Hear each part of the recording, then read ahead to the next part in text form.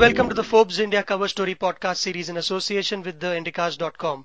My name is Abhishek, and this issue called the Forbes India Leadership Awards commemorates top Indian business leaders across various categories. Joining me on the call to talk about it is Executive Editor Abhilasha Khaitan. Hi Abhilasha, many thanks for joining in, and it's been a while since we've done our last podcast. I know.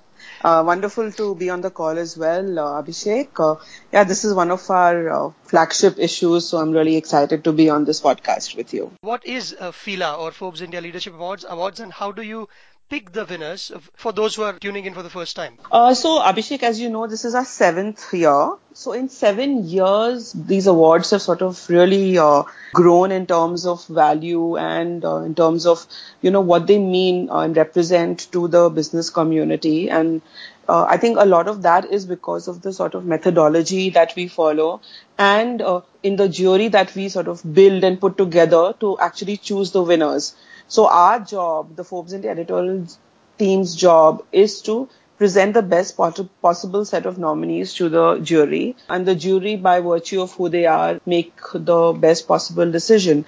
What happens is, say, 2 to 3 months before the jury actually meets, the Forbes India editorial team gets together.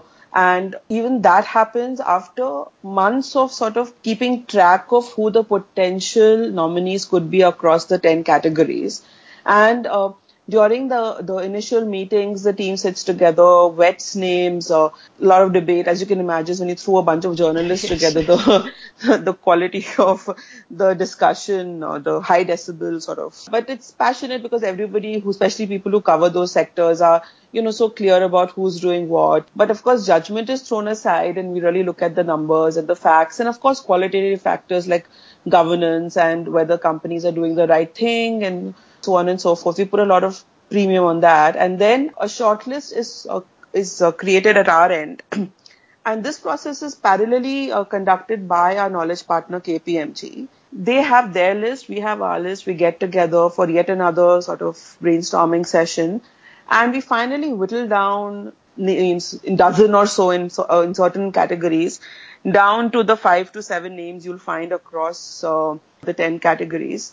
And some of these names that appear in the list of winners, they have been closely tracked by the journalists. Yeah, well, so have all the nominees actually. Most of the nominees, because that is the nature of the magazine. We cover entrepreneurship, right? I think that also puts us in the right position to sort of be able to say that we're at least making a fairly, expansive and exhaustive perusal of the landscape before coming up with the final nominee list. So you're right. I mean, a lot of these companies are covered, which gives us some background to sort of even write about them in a very meticulously prepared docket, which is done by the Forbes India editorial team after the nominees are selected between us and the KPMG partners. And this docket is sent to our eminent jury. There were 6 of them this year, chaired by Mr. Harsh Mariwala of Marico again this year, who handles it with aplomb every year. And the jury comprised Ashush Suyash of CRISIL, Zia Modi, Manish Sabarwal, Sanjay Nair, and Ronnie Screwwala. So that jury discussion is actually a great place to be an observer, which a few of us were lucky to be, to kind of see how these people who are in the thick of things sort of assess people who they may or may not have followed closely, but they'll still have a certain perspective, the kind of questions they'll ask the editorial team, and they'll sort of make us quickly scramble for our laptops and make a couple of calls to give them an extra kernel of information. So it's taken really seriously, this whole process, because these awards mean something to all of us, to us and to the jury. And, you can see that from the set of 10 names who have been awardees this year that, it's a pretty robust set of winners, yes. You've made it a little more difficult for your team, I guess, by adding another category called the value creator this time around, which wasn't ever featured before. So what is the value creator award? So essentially we are rewarding a company which has shown rapid growth. Right, through this award. And this really comes from our own exercise internally in one of our issues earlier, where we looked at value creators as an issue theme, and we found it to be such a fruitful exercise that we thought it makes sense to add it to the awards as well. On paper, the definition really is that A, it should be profitable, B, it should be at least 10 years old with a turnover of at least 500 crores. So you can see it's not an easy one. And have had a minimum of 20% CAGR in market value over the last 5 years. There were quite a few companies which sort of made that cut. And I think we picked not we, the jury has picked a pretty good winner. Yes. And whom did the jury pick as the winner, Abhilasha? The company which the jury picked this year is a really interesting company. It's in the unusual area of aquaculture. It's called Avanti Feeds, which essentially manufactures shrimp feed. It shows an insane growth in share price of about 122% in the last 10 years. Right. And in just the last year, its share price shot up by 400%. Yes, and another big one, Abhilasha, who is the entrepreneur of the year? And why? So you're not saving the biggest for the last, is it? Entrepreneur for the year is somebody who Forbes has covered extensively. Understated Calcutta-based industrialist who has set industry standards in cement.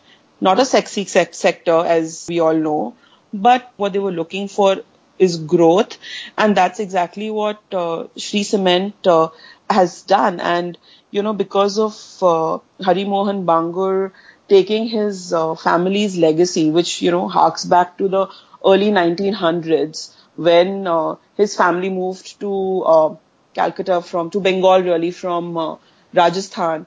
And, the whole process of setting up business started, and, they had a few ups and downs, but they found their feet. They almost sold the company to a French company called Vicat.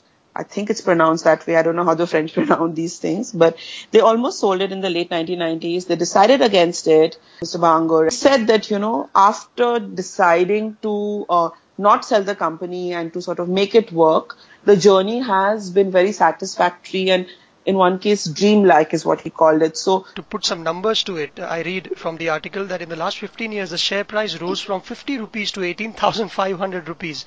Mind-boggling numbers. They've never diluted their equity base as well, which is also something to be considered. Also, a couple of things that stood out is the management style of the boss, Mr. Hari Mohan Bangur, is that if you don't hear back from the management about an idea that you may have pitched in about 48 hours time, you are allowed to run with it. And there is no concept of variable pay, which is quite at odds with other big firms. Yeah, it's a classic entrepreneurial approach, right? That the work itself should be the reward, that getting into office and having something to do. It's that old style of, the traditional thing of appreciating the fact that you have good work to do, good honest work to do. So it's clearly a very measured approach. I think that really works, especially at in an industry which isn't so consumer facing in so many ways, right? Right. And one of the hobbies that took my attention, that of Mr. Hari Mohan Bangur, was that he would take CAT exams every year to check his mental alertness. For fun. For fun. Who does that?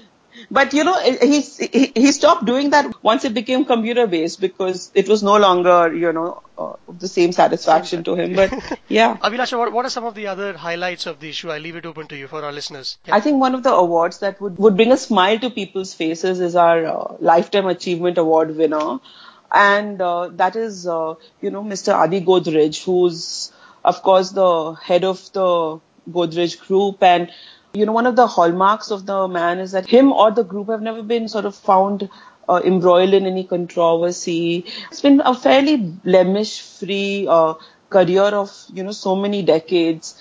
And, we at Forbes have had the pleasure of interacting with him on several occasions. My colleagues have interviewed him. He's come for our events. And there is that gentlemanly attitude in the man which never wavers. We did manage to get Amitabh Bachchan, a very close friend of Mr. Godrej, to talk about Mr. Godrej, which was so wonderful because of the kind of anecdotes Mr. Bachchan was able to share. About how Mr. Godrej once went sailing because that's one of his hobbies. He didn't come back till pretty late and everybody got obviously alarmed and the, panic button was pressed. And then you find that he chose to not come back. Of course, they went and they found him and everything. He chose to not come back because the waters had gotten a little choppy. He thought he'd wait it out instead of trying to kind of get into a situation which he was not sure he could extricate himself from. So that shows incredible presence of mind is what Mr. Bachchan says, and all that makes for an industry role model. So yeah, that's an award which immediately comes to my mind. Yes, and he's quite a cheerful personality when Very you meet him. cheerful, Yes, always yes. smiling and always polite. Of course, the other story I'd love to point the reader's attention to is that of Chetna Sinha, who has won our Entrepreneur with Social Impact Award. She, works in the Maharashtra region, and through her bank, to the Mandeshi Bank, she funds a lot of entrepreneurial dreams for women in particular. And that has been such an empowering force in the region, as has our conscious capitalist winner, Zoho Corp, which is, one of the rising stars, as it were, in the SaaS industry. And it has really sort of managed to, again, empower the local workforce by hiring kids straight out of class 12 and making them study within the Zoho college. And employing them within the ranks. So Zoho is, of course, run by Sridhar Vembu, and who was on the Forbes cover as well a year ago. These stories, there are no lesser awards or bigger awards. All awards are equally special. So, if you can quickly just run through them, you have all your CEO awards. For private sector, you have Varun Berry, who has played such a huge role in Britannia's resurgence. You have, for the public sector, Mr. A.P. Hota, you can't dissociate him with the whole digitalization of India and how he played a big role in that. And then, of course, you have your CEO for the multinational category, where Suresh Narayanan, we all know the story of Maggie and how it was not an easy one for him, but he managed to bring Nestle back. Then you also have our next gen category, where Anand Goenka has taken the family business to the next level. And usually you do have a big evening reserved when you give away awards to these business leaders. So when is that happening? How does that work? Abhishek, that's happening almost like 3 days after this podcast is being recorded. So it's a big one, and we're all really excited as always. It's our flagship event. It's a mingling of great minds and a lot of business acumen. So yeah, we're really looking forward to a great evening. Great. Have fun, Abhilasha. Thank you so much for the time on this podcast. It's been lovely. Thank you so much, Abhishek. Thank you. And all you listeners, you can get this podcast on ForbesIndia.com as well as on iTunes. And to have someone call you for a Forbes India subscription, message Forbes to 51818.